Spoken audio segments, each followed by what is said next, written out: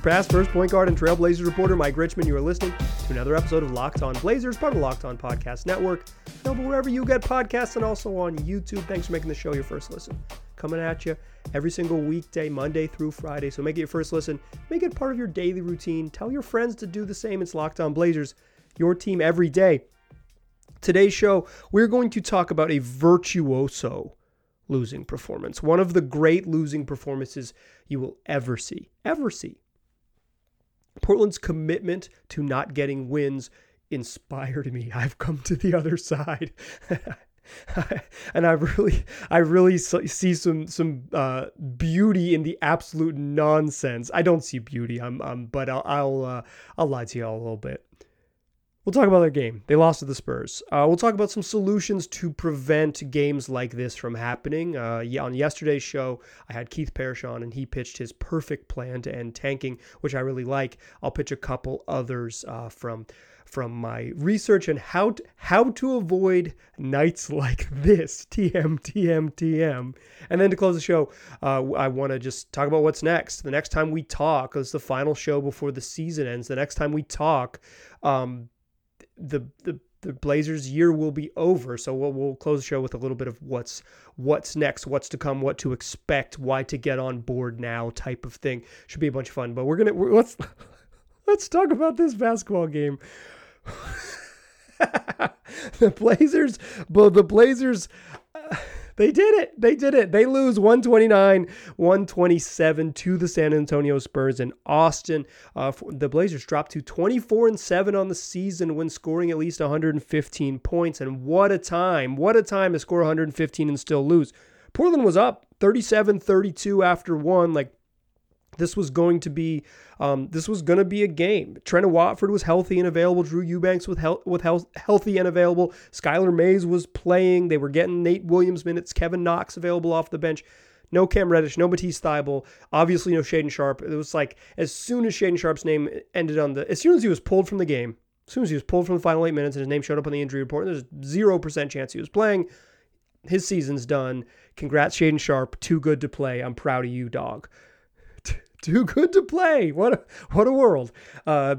So the Spurs, they're not doing what the Blazers are doing, right? They're not resting their vets. They just built a terrible team on purpose. To me, I don't know the difference here. What the Blazers are doing is tanking, right? Because the ship was sailing along and they said, "Oh no, let's sink it." The Spurs always meant to pilot a submarine. They were always going to be below the surface. They were bad all year. They've secured one of the three worst records in the league.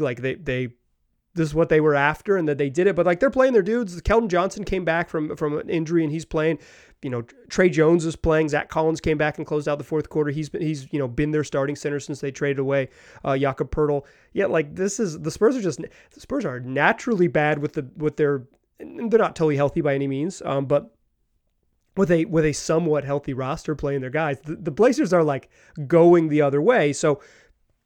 Or going aggressively the other way, maybe in the same direction, but even more aggressively. So, this was going to be close. This was always going to be a competitive game because these are two of the worst rosters in the league, and the Blazers were committed to having even worse roster. But Portland up 37-32 after one, but found themselves down 8 at halftime. They're down 69-61 at the break. Spurs score 37 in the second quarter, and it's okay, well, maybe Keldon Johnson is an NBA starter, and Zach Collins is playing pretty well, and Trey Jones is playing pretty well. Maybe it's going to go away. Spurs led by as many as 9 in that third quarter. Looks like it might just be okay, it's out of reach.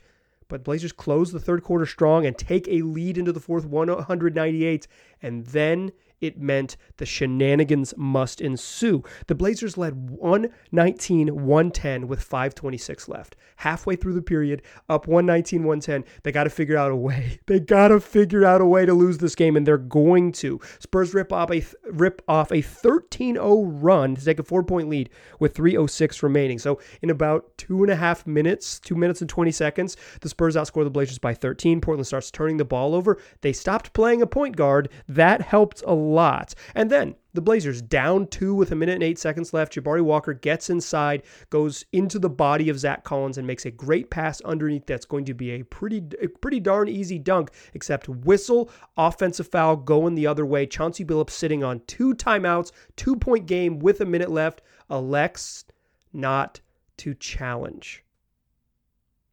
Masterclass in trying to lose this basketball game. Blazers trade buckets, find themselves down 2 again, needing a stop under 30 seconds. Keldon Johnson drives baseline, makes a reverse layup, lets out a roar, a championship level roar to the crowd at the Moody Center in Austin. Spurs hold on from there. They win 129-127. That's your fastest recap in the West.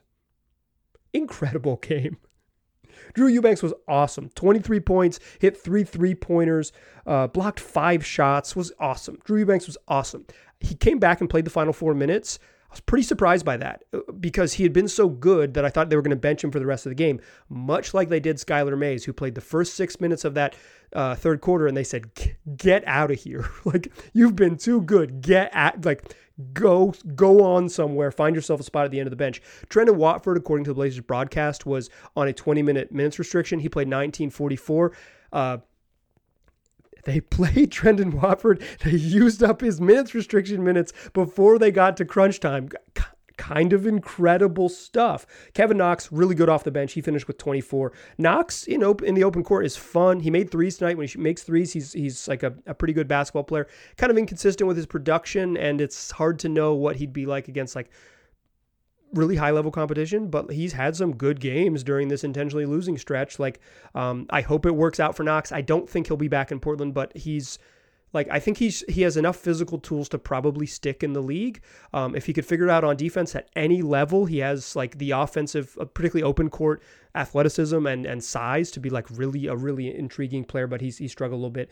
Shaq on the defensive end. Shaq Harrison, 10 points. Jabari Walker, 8. Justin Minaya, 7, including a hilarious bank 3-pointer in the fourth quarter. Skylar Mays 11-7 before he sat. Trendon Watford 16-6 and 3 assists before he sat. John Butler Jr. 12 points. We'll get back to John Butler Jr. in a second. Julian Champagnie 24, including 17 in the first half off the bench for the Spurs. It's like, Julian Champagnie, who I called Justin in a show earlier this week, that's his brother. I thought it was Justin Champagnie. That dude plays for the Raptors G League. Julian Champagnie is the St. John's Champagnie as opposed to the Pitt St. Champagnie that his brother is. He had 24 off the bench to go with Keldon Johnson. Big body, had 24, including a big reverse layup late. Keita Bates-Diop 25, Zach Collins 21, 10 boards, 4 assists against his former team. What a huge game. Zach Collins helping the Blazers win this game. Huge game for him. 18-10 from Trey Jones, who was really good. This game is kind of incredible. With 6 minutes and 20 seconds left in this game, Skylar Mays has been benched, right? Played the first 5.5 minutes of third quarter. You're good. Sit down. You can't play. We're trying to lose. Can't play. Get out of here. Shaq Harrison, NBA vet, played some years in the leagues, back on a 10-day contract. He comes in. He plays the midway through the third quarter to the midway through the fourth quarter mark. Blazers are comfortably in the lead. They're up 8 when he gets pulled. Get out of here. Put in, looking down the bench, they don't have any guards. Who are they going to put in? They're putting in Kevin Knox. For the final 6 minutes and 20 seconds of this basketball game, Chauncey Billups elected to play two-way rookie John Butler Jr., the 7-foot, 165-pound wing at point guard. That's why John Butler Jr. is our Nissan Aria Electric Player of the Week. The most electric player of the week brought to you by the all-new, all-electric 2023 Nissan Aria. At point guard, John Butler was brilliantly fierce. He was fiercely elegant. Elegantly powerful, some would say. He was electric in helping the Blazers blow a lead and guarantee they would lose. He delivered the duality, the combination of fierceness and elegance, beautiful but strong, the perfect SUV crossover, and the perfect 7-1 point guard who hadn't played a single minute of point guard or had a single on-ball rep running pick and rolls or getting team organized ever in his NBA career. The perfect SUV crossover to lose you a basketball game that you absolutely need to lose. It's a 2023 Nissan Ariya. Packs pin-to-your-seat power and premium intelligence all in one EV, the same way that John Butler Jr. packs intriguing rim protection and also the perfect point guard to lose you a basketball game hilariously in the final week of the season. The all-new, all-electric 2023 Nissan Ariya. It's the EV for people who love to drive. Shop now at NissanUSA.com. All right. What a special season it's been. Like this. So I've done my share of whining about the tank. Like I hate it. I'll be honest. Like I hate that they are playing basketball games to lose. But I've said this a bunch. I know I'm not sure everyone hears me when I say it. I get why they're doing it. I'm not confused about why it's going down. I understand. I've seen Victor Wembanyama. I've watched him play. He's on League Pass. Like they put him on the NBA app all the time. Shout out to my man Kevin Dana calling the games on League Pass. I've heard Kevin Dana call 3 games. Like, I get it. But there is something so incredible about being in a game against one of the worst teams in the league. Like San Antonio is doing the same thing. Like don't get it twisted. Like I'm not saying like the Blazers are doing something different, but they're both after the same thing. This is San Antonio committed to it like last July, and the Blazers committed to this in February. So it's, both of these teams are trying to be bad. The Blazers are just trying to be bad at like such a wildly aggressive level that is like, it's kind of unknowable. Not challenging a foul when your players are saying challenge with a minute left in a 2-point game is like so insulting to basketball. Playing a dude like aggressively out of position because specifically it won't work is wild. Like it's so much. It's so much. Chauncey Billups, I used to say players and coaches don't tank, organizations don't tank. Chauncey Billups tanks, y'all. That guy is committed to the cause. One thing that's this is like a media thing, was kind of bummed me out, is that because the Blazers stink, like no one is sending reporters on the road. So the only like Blazers media that's there is like in-house media, and like Casey Holdahl can't grill Chauncey Billups on. So why didn't you play a point guard down the stretch? Why didn't Shaedon Sharpe play the last 8 minutes? Like that's like they're literally have the same employer. It's not Casey should not do that. And I'm not saying like Casey get his ass. Like no, he shouldn't. That's like absolutely not Casey's job. But it is kind of a bummer that Chauncey hasn't had to pretend like he was trying to win with these decisions. He's just like, yeah, we didn't execute down the stretch. Bummer. It's like, come on, dog. We all saw what you did. It's really special. I think as much as it's like I think like disrespectful to the game, insulting to the game, and I do really earnestly believe that, the Blazers are so committed to this in such a comical and like gross way that I've come all the way to the other side. I've made it to the other side of the river. I'm on the banks. I'm on the banks of embracing this and just like, wow, this is incredible. It's art almost art to play John Butler Jr. at point guard down the stretch. You know who did that back in the day? The 2011-2012 Warriors, who closed games at the end of that season playing Dominic McGuire, a veteran power forward, at point guard down the stretch in order to ensure that they would get a lottery-protected top 7 pick that ended up being Harrison Barnes, who ended up being a key part of a championship team and then a key starter on one of the best lineups, key member of one of the best lineups that the league has ever seen has certainly seen in the last 10 years, the Warriors' death lineup that won a cajillion games and then lost to LeBron James in the finals, and Kyrie Irving, for sure. The whole Cavs, I guess, won. We'll give them credit, but like the Warriors did it to chase Harrison, to chase the 7th pick. The Blazers are doing it to chase a generational talent. Like this is something that has sort of been part of the league for a long time, and it's been a decade since this was like a really big part of the conversation, when the Sixers were doing it with the process and getting Joel Embiid and Ben Simmons, and also like Jahlil Okafor and Nerlens Noel during that stretch, and then with Presti doing something similar to it in OKC, and whatever Houston has been doing the last 3 years as well. It's like this has been an ongoing thing for at least a decade, and certainly like the Spurs pretty much chased it down in 1997 too. Like, this is not a new phenomenon. And instead of, like, I got my whining out earlier this week. Thank you all who offered. I was able to get some cheese with that wine. I am from Chapel Hill, North Carolina. After all, that's the type of crowd my people are. If you get that reference, shout out to you and Sam Cassell. But instead of whining, let's offer some solutions. There's a couple draft solutions I really, really like, or lottery solutions, like fixing tanking solutions, like kind of tweaking how we approach draft order and how we approach the lottery system that I really, really like. One of the things, and a bunch of you emailed me, and I saw these comments on YouTube as well, is like to have some sort of tournament to decide who gets the top pick. Tournament doesn't make any sense to me. The players playing in the games to decide who gets the top pick, that top pick's coming to take their jobs. Why the hell does Drew Eubanks want to play for someone to come take his job? Drew Eubanks, like, for these folks, like for the Kevin Knoxes, even for the Cam Reddishes of the world, it's like, what is my motivation to help this team get a really good draft pick so they can pick a teenager to come boot me up out of here? Like, players playing for draft compensation doesn't make sense. They're gonna need to be incentivized with money, because if you're incentivizing them to like have more people compete for their spot in a closed ecosystem, it doesn't work. Like, it's why the one and done stuff didn't get changed in the CBA. Players don't want more college dudes coming in. They want, keep them out as long as you can.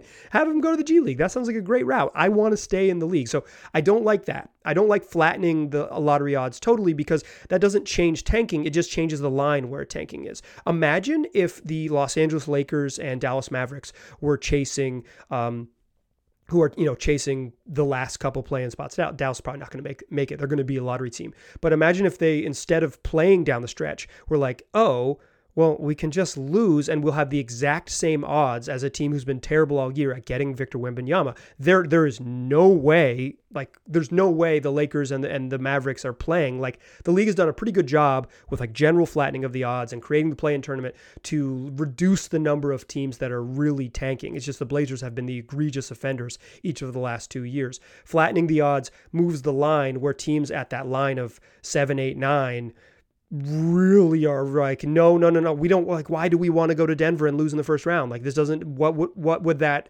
if the option is have whatever the flat odds would be, 6.8% chance, like equal chance of all 14 teams getting Victor Wembanyama, or losing to the Denver Nuggets and getting a couple home playoff games, absolutely we're losing this week. Like, it would make things worse. Don't like flattening the odds, don't like a tournament. So what do I like?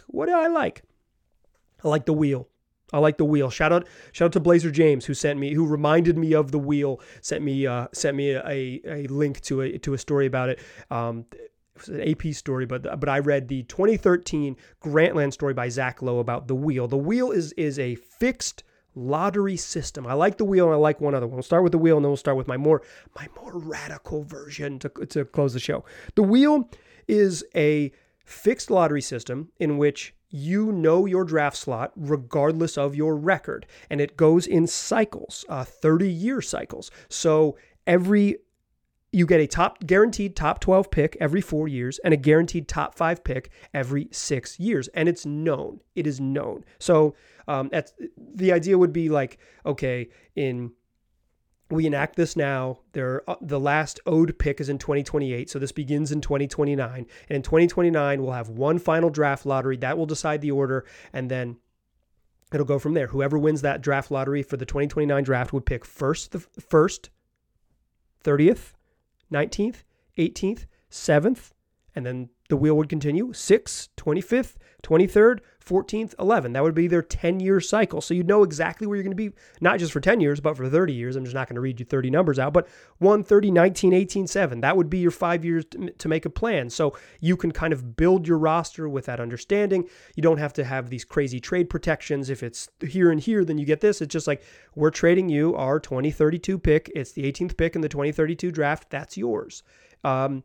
I like this because it does not incentivize you to lose. It makes because there is no lottery. They're just, hey, you play, you keep going, you build the best team you can, and you know when the season starts what your draft compensation is going to look like. It doesn't mean that you can't trade for a bunch of picks. Like, you could be aggressive and say, hey, we're going to, we know everyone's selections for years out. We're going to trade for a future 4th overall pick. Teams would be less likely to do that, but at some point, it's like, hey, we're trying to win a championship. Sure, we're going to trade the number 4 overall pick in 5 years when we have it, because this gets us a star right now and we can win a title, and that's the whole point of this thing anyways. I like the wheel.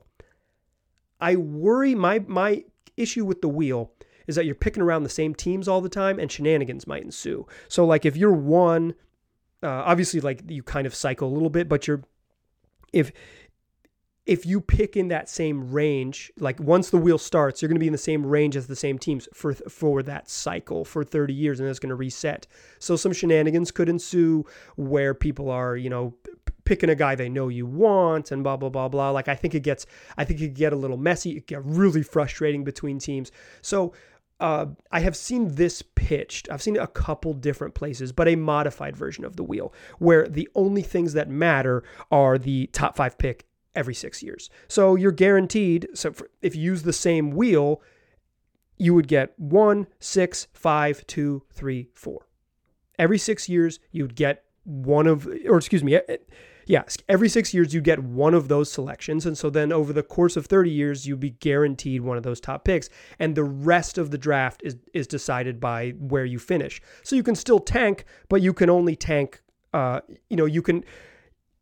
you can only tank to 7, or we can only tank to 6, right? Because you're getting 1, 5, 2, 3, 4 cycled through every 6 years. And so you can only tank to 6. I said 6 in my first time I did it around. I apologize. So 1, 5, 2, 3, 4, whatever it is, 1, 5, 4, 2, 3, whatever the number might be. But everyone cycles through that every 6 seasons. You're guaranteed a top 5 pick at every 6 seasons. And if you bottom out, you can get to 6, you can get to 7. So terrible teams could say hey, we know we're in our cycle. Let's get 7 this year, and next year we're going to get the number 2 overall pick. Then we'll get 7 again next year. That's 3 consecutive top 10 picks. It still maybe leads to teams tanking, but it doesn't. The incentive, for the Victor Wembanyama thing, you're chasing Harrison Barnes. You're not chasing Victor Wembanyama. You're chasing hey, there's a chance to get a long-term starter in the league. Let's go get him, as opposed to generational talent that leads you to playing John Butler Jr. at the end of games, because you want to play someone who's literally completely out of position to play point guard. I like this one. I have a more radical solution for you. I'm going to pitch that to close the show. But before we do that, I want to tell you that today's episode brought to you by FanDuel, the number 1 sports book in America. And as we head into the NBA playoffs, there's no better time than to get involved. Get into FanDuel, because you can get back a no-sweat first bet. That's up to $1,000 back in bonus bets if your first bet doesn't win. Just download the FanDuel Sportsbook app. It's safe, secure, super easy to use. Think about everything. Money line, 3-pointers drained, highest scores, who wins the first half, second quarter point totals, everything. Plus, FanDuel even lets you combine your bets for a chance at a bigger payout with the same game parlay. So don't miss your chance at a no-sweat first bet up to $1,000 in bonus bets when you go to FanDuel.com/lockedon. That's FanDuel.com/lockedon to learn more. Make every moment more with FanDuel, an official sports betting partner of the NBA. Still a pass first point guard. I'm still Mike Richmond, and you are still listening to Locked On Blazers. I pitched the wheel. I like the wheel. I like the modified wheel. I like the fixed lottery. I like the wheel in general. I think the just top 5 pick wheel, or top 6 pick, top 5 pick wheel, where it's every 6 years, you're guaranteed a top 5 pick and you can bottom out to 6th if you want. I think that helps a lot. Do I think any of this happens? No. So as long as I'm pitching stuff that I don't think will happen, how about a really radical idea? Abolish the draft. I've heard a lot of my fellow radicals pitch this one. It is imperfect, but the idea, let's just go with the simplest one. Rookies are free agents, which means that what you would do this summer is you would create cap space in order to sign Victor Wembanyama. Now, it would need to be the whole CBA would need to be changed, because you would need to be able to offer Wembanyama a max contract immediately. You would probably need to abolish max contracts in general so that everyone could compete, because it's like if every team could create a max contract, you're still getting the glamour markets, Miami and Los Angeles, like the warm places people sign. There's like 7 teams in the league that actually sign free agents, but it's in terms of like big free agents, it's not even the Knicks.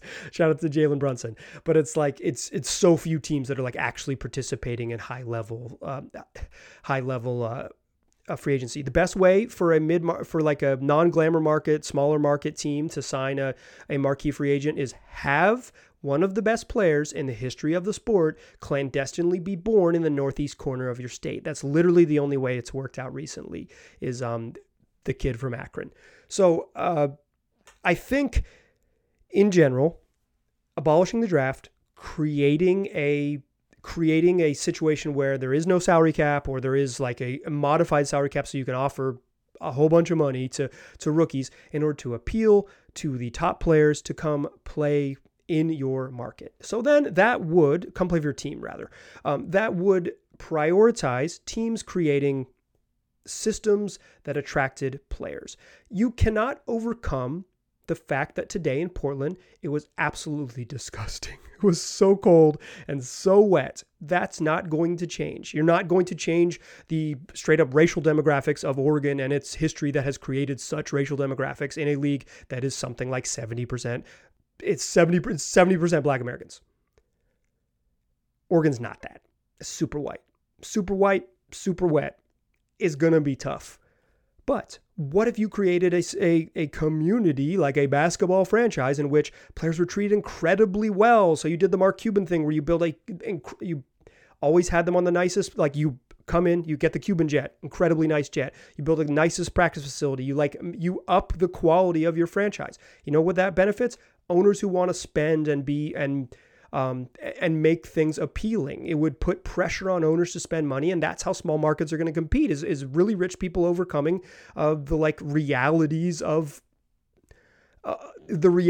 of where things are, of the Milwaukees and of the Portlands and of the Minneapolises, like cities that are perfectly okay unless you're a freaking millionaire 22-year-old and you're like, I would rather live in Miami. It's warm there, and there's no tax. The taxes are very different. It ain't Oregon.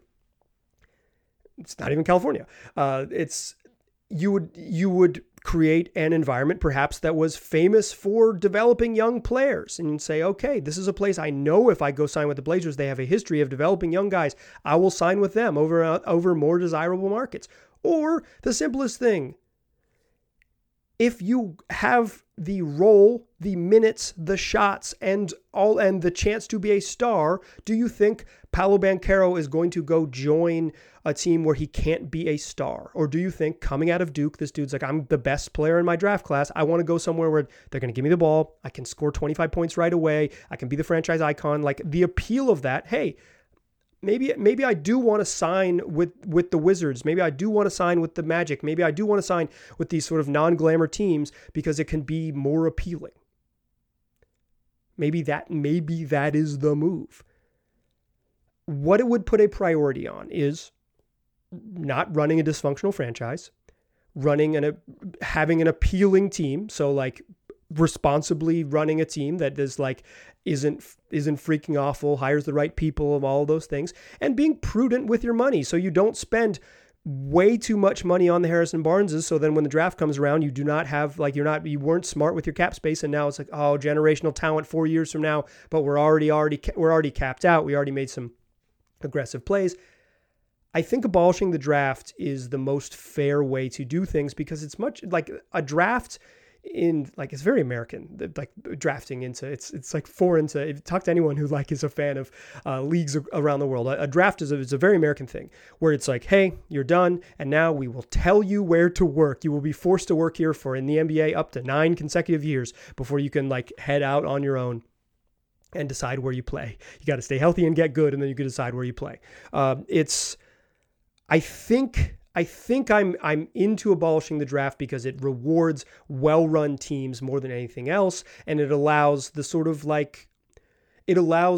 rookies coming into the league to figure out, to pick their spots. You get to a team that signs you, you might be more invested in. If you're more invested in them, you're going to grow them together instead of this like forced marriages of the draft, instead of being caught into saying, particularly like teams that are, say you're like fourth in the draft and you're like, well, these three dudes are top of our board, so we're just going to take whoever the hell is fourth because we're going to get there. We lucked into it.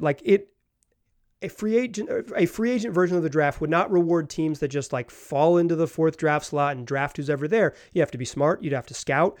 You could find some market inefficiencies by being better at scouting, by being smarter about that stuff. There's a lot to it that I think rewards smart team building in a way that the draft doesn't. There's like some obvious problems because LA is still going to be LA and Miami's still going to be Miami, and it's like there's still going to be value in living in the state of Texas for rich people.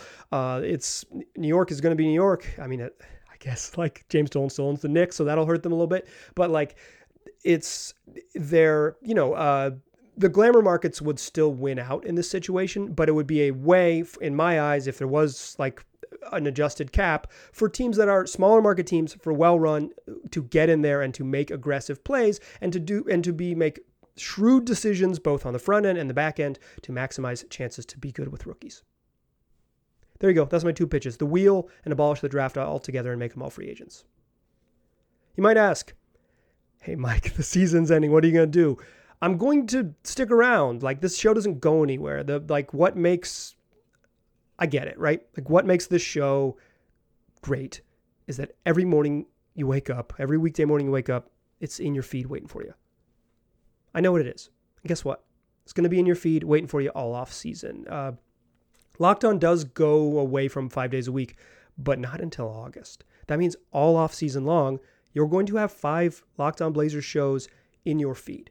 So we are not going to pivot to the draft immediately. We're going to do what I have called exit interviews. We're going to look at some bold predictions I made at the beginning of the season, and I did previews for every player on the roster. We're going to look back at those previews, talk about what players did this season, and talk about what I got right, what I got wrong, and look ahead to how they're going to fit into the off-season plans. We're going to pivot into off-season stuff. We'll get into draft mode. I'll bring a bunch of draft experts on. We'll talk about what's going to happen, but this show is going to ramp up into fun off-season content. So if you are like need to bail on me talking about tanking, guess what? There's 2 more games left. We're not going to talk about it ever again.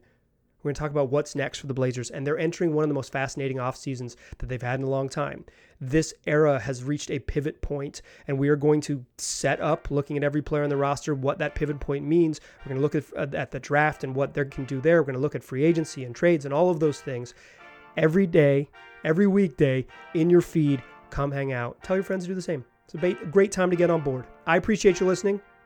Come back next week. The off-season begins on Monday. Next time you hear me, the off-season's here. I appreciate you listening. Talk to you soon.